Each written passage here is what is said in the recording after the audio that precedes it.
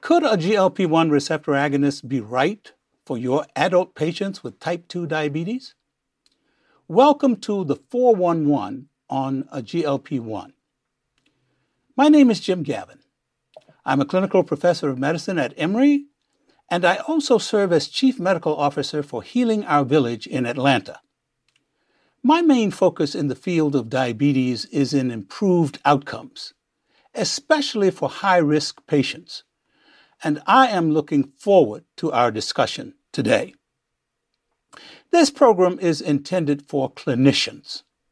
The information presented in this podcast is aligned with the views and opinions of the speakers and is sponsored by Novo Nordisk. This podcast is not to be used as medical advice and is intended for educational purposes only. In this podcast, we're going to discuss results from a clinical trial designed to assess the glycemic control, efficacy, and safety of a GLP-1 receptor agonist in patients with type 2 diabetes and moderate renal impairment. I am pleased to be joined by my longstanding colleagues, Dr. Pablo Mora and Dr. Bob Bush. Pablo, why don't you introduce yourself to our audience? Thank you, Jim. I am currently an endocrinologist at North Texas Diabetes located in Plano, Texas. I'm also a clinical professor with the University of Texas Southwestern Medical Center at Dallas, Texas. My clinical focus has been pharmacological therapies for type 1 and type 2 diabetes. I am very excited about today's discussion. Thank you, Pablo. Bob? Well, it's a pleasure to be here with both of you. I've been a practicing endocrinologist for over 30 years. I'm the director of clinical research with a group of 15 practicing endocrinologists in Albany, New York. And part of the research I've done is with the clinical trial program, which we'll be talking about later in our discussion. Thank you both for joining me here today. To begin, I'd like to discuss type 2 diabetes and chronic kidney disease, or CKD. As we are all aware, diabetes is a significant health problem in the United States. In 2018, it is estimated that 13% of all U.S. adults had diabetes, with the vast majority, 90 to 95%, having type 2 diabetes. It is also well established that CKD is often comorbid with type 2 diabetes. Pablo, can you talk to us a little bit about the prevalence of CKD and type 2 diabetes? Sure. Let me start by reminding everyone that type 2 diabetes is one of the leading risk factors for CKD. According to estimates from the 2015-16 National Health and Nutrition Examination Survey, or NHANES data, the age-adjusted prevalence of CKD was nearly twice as high among adults with diabetes compared to those without diabetes. I'm sure that this is not uncommon, but in my patient population, many of my patients are at some stage of CKD, making it one of the most common chronic complications that I see at my practice. Bob, what factors are most important to you when selecting medications for glycemic control for your patients with type 2 diabetes? Do you have any special considerations for your patients with type 2 diabetes and renal impairment? Well, A1C control should be a priority for our patients with type 2 diabetes. And I also want to look at weight change data because that's a concern for many patients with type 2 diabetes. Kidney function is another factor to consider, as I may have to give a lower dose of medication depending on their estimated glomerular filtration rate, or EGFR. We also want to make sure that the drug's efficacy is not impacted by the renal function, because in certain cases, a patient may struggle with some glycemic control therapy if their kidney function is impaired. Pablo, what about you? Sure. But Jim, let me also remind you that I also look at the interplay between the comorbidities of these patients.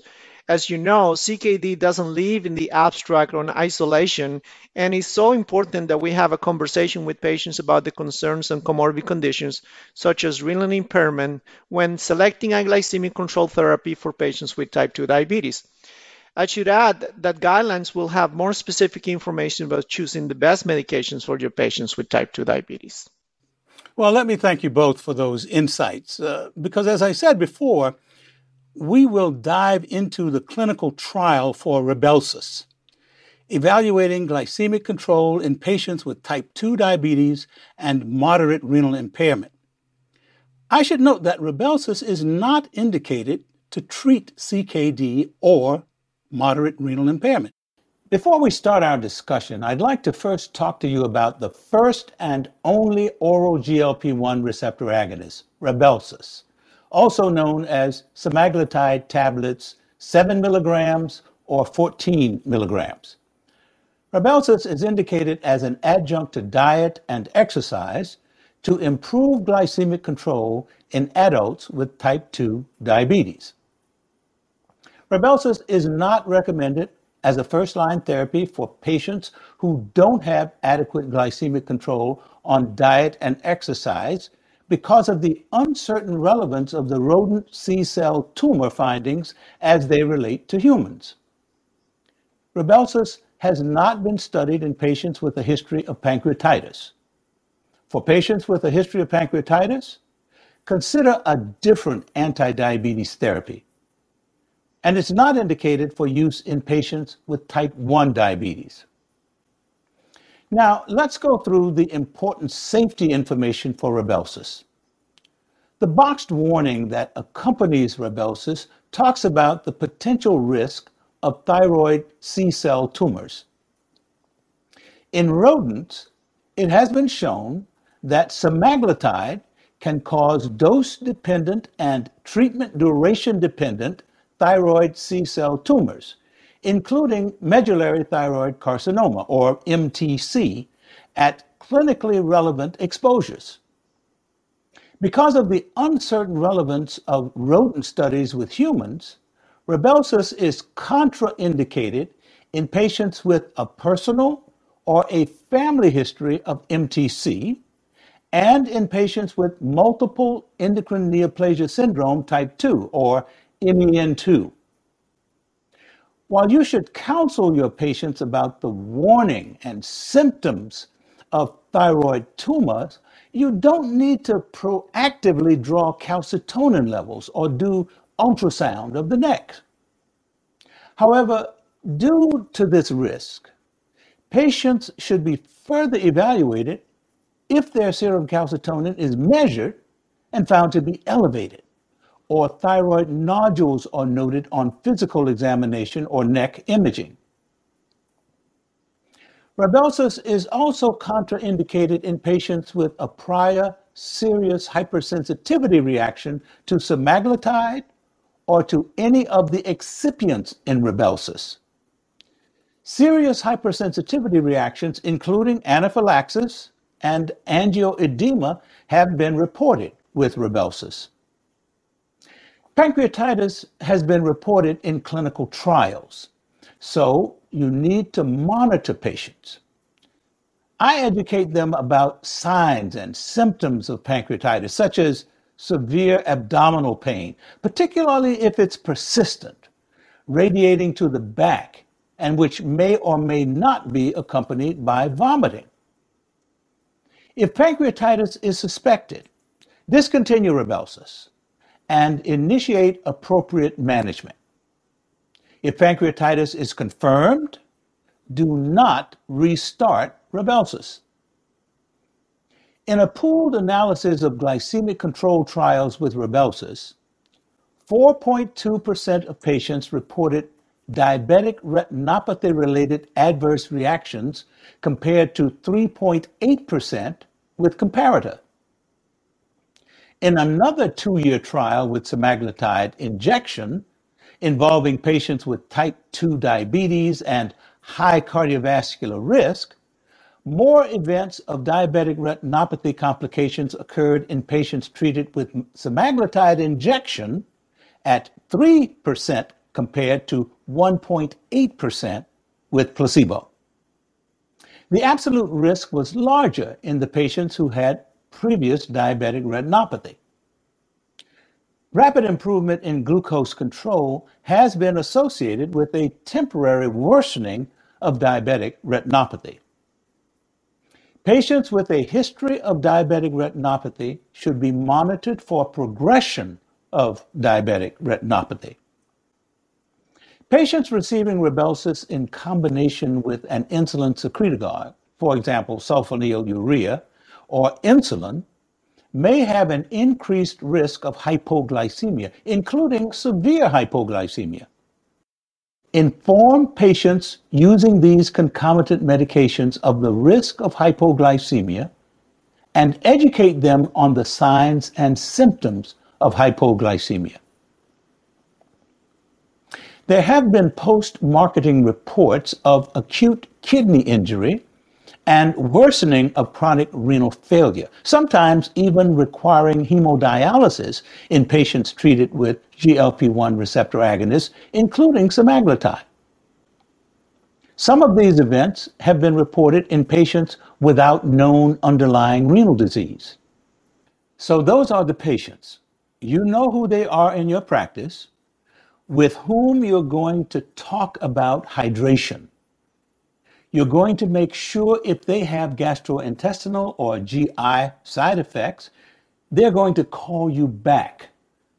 Because people with chronic renal failure can have a worsening of their renal function and acute kidney injury if they experience nausea, diarrhea, vomiting, and volume depletion. There are even instances where people without pre-existing renal impairment can suffer acute damage under these conditions.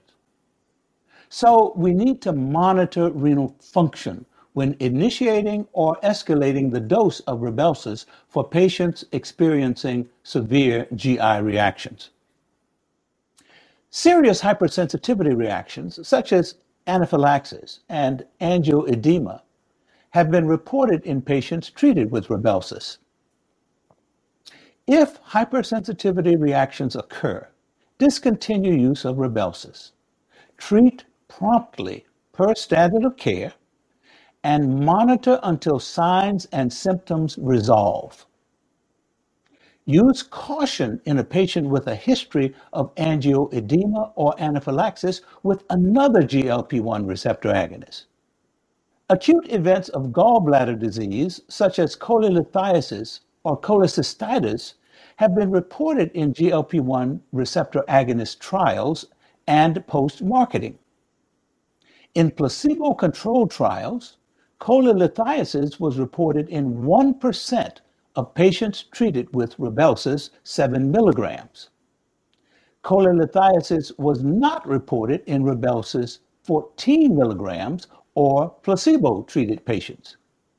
If cholelithiasis is suspected, gallbladder studies and appropriate clinical follow-up are indicated.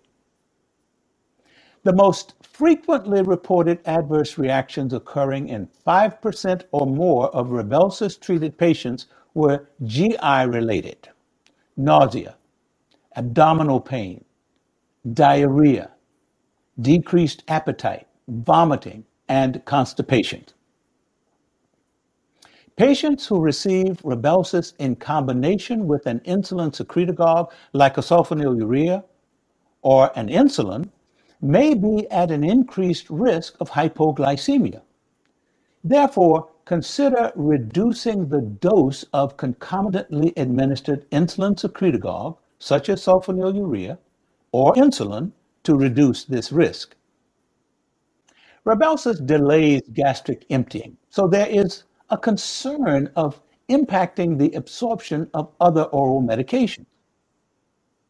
Closely follow Rybelsus administration instructions when co-administering with other medications and consider increased monitoring for medications with a narrow therapeutic index, such as levothyroxine. Available data with Rybelsus are not sufficient to determine a drug-associated risk for major birth defects, miscarriage, or other adverse maternal or fetal outcomes.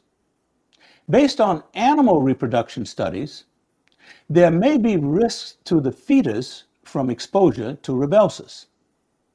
Use only if the potential benefit justifies the potential risk to the fetus. There are no data on the presence of semaglutide in human milk, the effects on the breastfed infant or milk production. Because of the unknown potential for serious adverse reactions in the breastfed infant due to possible accumulation of SNAC, which is the absorption enhancer that is co-formulated with semaglutide, advise patients that breastfeeding is not recommended while taking Rybelsus. You also want to have pre-pregnancy planning so that any woman contemplating pregnancy stops Rybelsus at least 2 months before their planned pregnancy to account for the long washout period for semaglutide. It's also important to note the safety and efficacy of Rybelsus hasn't been established in pediatric patients younger than age 18 years old. For more information and to access the Rybelsus prescribing information, including boxed warning, please visit rybelsuspro.com or see your Novo Nordisk representative. Now let's get into the details of the clinical trial that assessed the glycemic control efficacy and safety of Rybelsus in patients with type 2 diabetes and moderate renal impairment. This was one of the many trials from the Pioneer program, which provided an overview of the Rybelsus clinical profile across the continuum of type 2 diabetes care. Bob, can you tell us about the study design for this trial? Sure, Jim. The trial's called Pioneer 5. It was a randomized, double-blind, placebo-controlled Phase 3A trial in 324 patients with type 2 diabetes and moderate renal impairment who are on metformin or sulfonylurea or both, or basal insulin with or without metformin.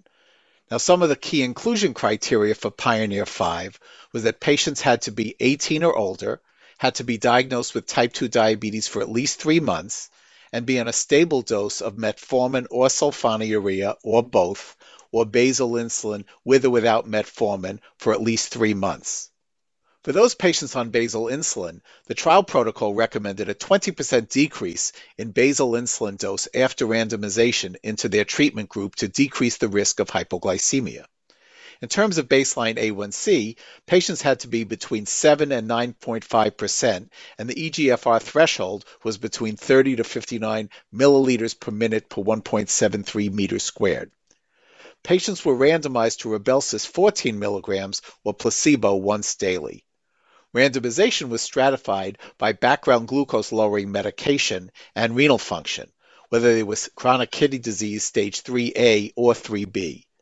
In the Rybelsus arm, Rybelsus was initiated at 3 milligrams once daily with a dose escalation to 7 milligrams after 4 weeks. And after an additional 4 weeks at 7 milligrams, Rybelsus was titrated to 14 milligrams. The primary endpoint was the mean change in A1C from baseline to week 26. Secondary endpoints included mean change in body weight from baseline to week 26 and the proportion of patients achieving an A1C of less than 7% at week 26. Thanks, Bob. Pablo, what were the baseline characteristics for the trial? Yeah, in Pioneer 5, the mean age of participants was 70 years, with a rough equal percentage of males and females, and the mean duration of type 2 diabetes was 14 years. These baseline characteristics were similar between treatment groups. So what did we see in terms of efficacy? Yes, we saw that Rybelsus 14 milligrams demonstrated a statistical greater mean A1C reduction from baseline to week 26 versus placebo. Starting at a baseline A1C of just about 8%, after 26 weeks of treatment, the mean reduction of A1C for the placebo group was 0.2%, compared to a 1% A1C reduction for the Rybelsus 14 milligram arm. So at week 26, in adult patients with type 2 diabetes and renal impairment on metformin, sulfonylurea, or both, or basal insulin with or without metformin, treatment with Rybelsus 14 milligrams resulted in a statistically greater A1C reduction than placebo. How did treatment with Rybelsus impact the patient's ability to achieve an A1C of less than 7%? This is an important measure for patients, and as clinicians, we are more frequently evaluated on this quality metric. Yes, a greater proportion of patients treated with Rybelsus achieve an A1C less than 7% compared to those on placebo. At the end of the study, 58% of the patients in the Rybelsus arm achieve an A1C of less than 7% versus 23% of patients in the placebo arm. And this was also statistically significant. So more than half of the patients in the Rybelsus arm achieved an A1C of less than 7% compared to less than a quarter of the patients in the placebo arm. Now, another important clinical metric that many of our patients with type 2 diabetes struggle with is weight. Bob, were there significant results regarding weight change in these patients with type 2 diabetes and moderate renal impairment after treatment with Rybelsus? Well, sure. Weight is a very important concern for patients with type 2 diabetes and renal impairment. My patients are often concerned that better glycemic control would come with the baggage of weight gain, particularly those familiar with older medications such as insulin or sulfonylurea. So while Rybelsus is not indicated for weight loss, the data showed a statistically significant superior weight reduction in patients with Rybelsus compared to placebo. Patients treated with Rybelsus lost an average of 7.5 pounds compared with just under 2 pounds in patients treated with placebo. So, to sum up the results of the Pioneer 5 trial, 26 weeks of treatment with Rybelsus, 14 milligrams, in patients with type 2 diabetes and moderate renal impairment resulted in superior A1C reduction, a significantly greater proportion of patients achieving A1C goal of less than 7%, and statistically significant superior weight reduction when compared to patients treated with placebo. I should also note that in Pioneer 5, overall renal function remained unchanged in both treatment groups throughout the trial. Now, in terms of side effects, the most frequent reported adverse reactions for Rybelsus seen in this trial were nausea, constipation, vomiting, diarrhea, dyspepsia, decreased appetite, and headache. 15% of patients discontinued Rybelsus 14 milligrams due to adverse reactions compared to 5% for patients receiving placebo. Now, you said that Rybelsus was initiated at 3 milligrams once daily with a dose escalation to 7 milligrams and then to 14 milligrams. But are there any recommended dosing adjustments when using Rybelsus in patients with moderate renal impairments? Bob? Well, that's a great question. Based on the pharmacokinetic studies, Rybelsus dose adjustments are not recommended for patients with moderate renal impairment. And Jim, as you already mentioned, there have been post-marketing reports of acute kidney injury and worsening of chronic renal failure, which may sometimes require hemodialysis in patients treated with a GLP-1 receptor agonist, including semaglutide. Monitor renal function when initiating or escalating doses of Rybelsus in patients reporting severe adverse gastrointestinal reactions. So we mentioned that the average age for this clinical trial was about 70 years old, making this population older than what we have seen in previous Pioneer trials. Pablo, what has been your clinical experience in regard to using Rybelsus in the more senior population? Are there any extra considerations you take into account when working with an older patient with type 2 diabetes and moderate renal impairment?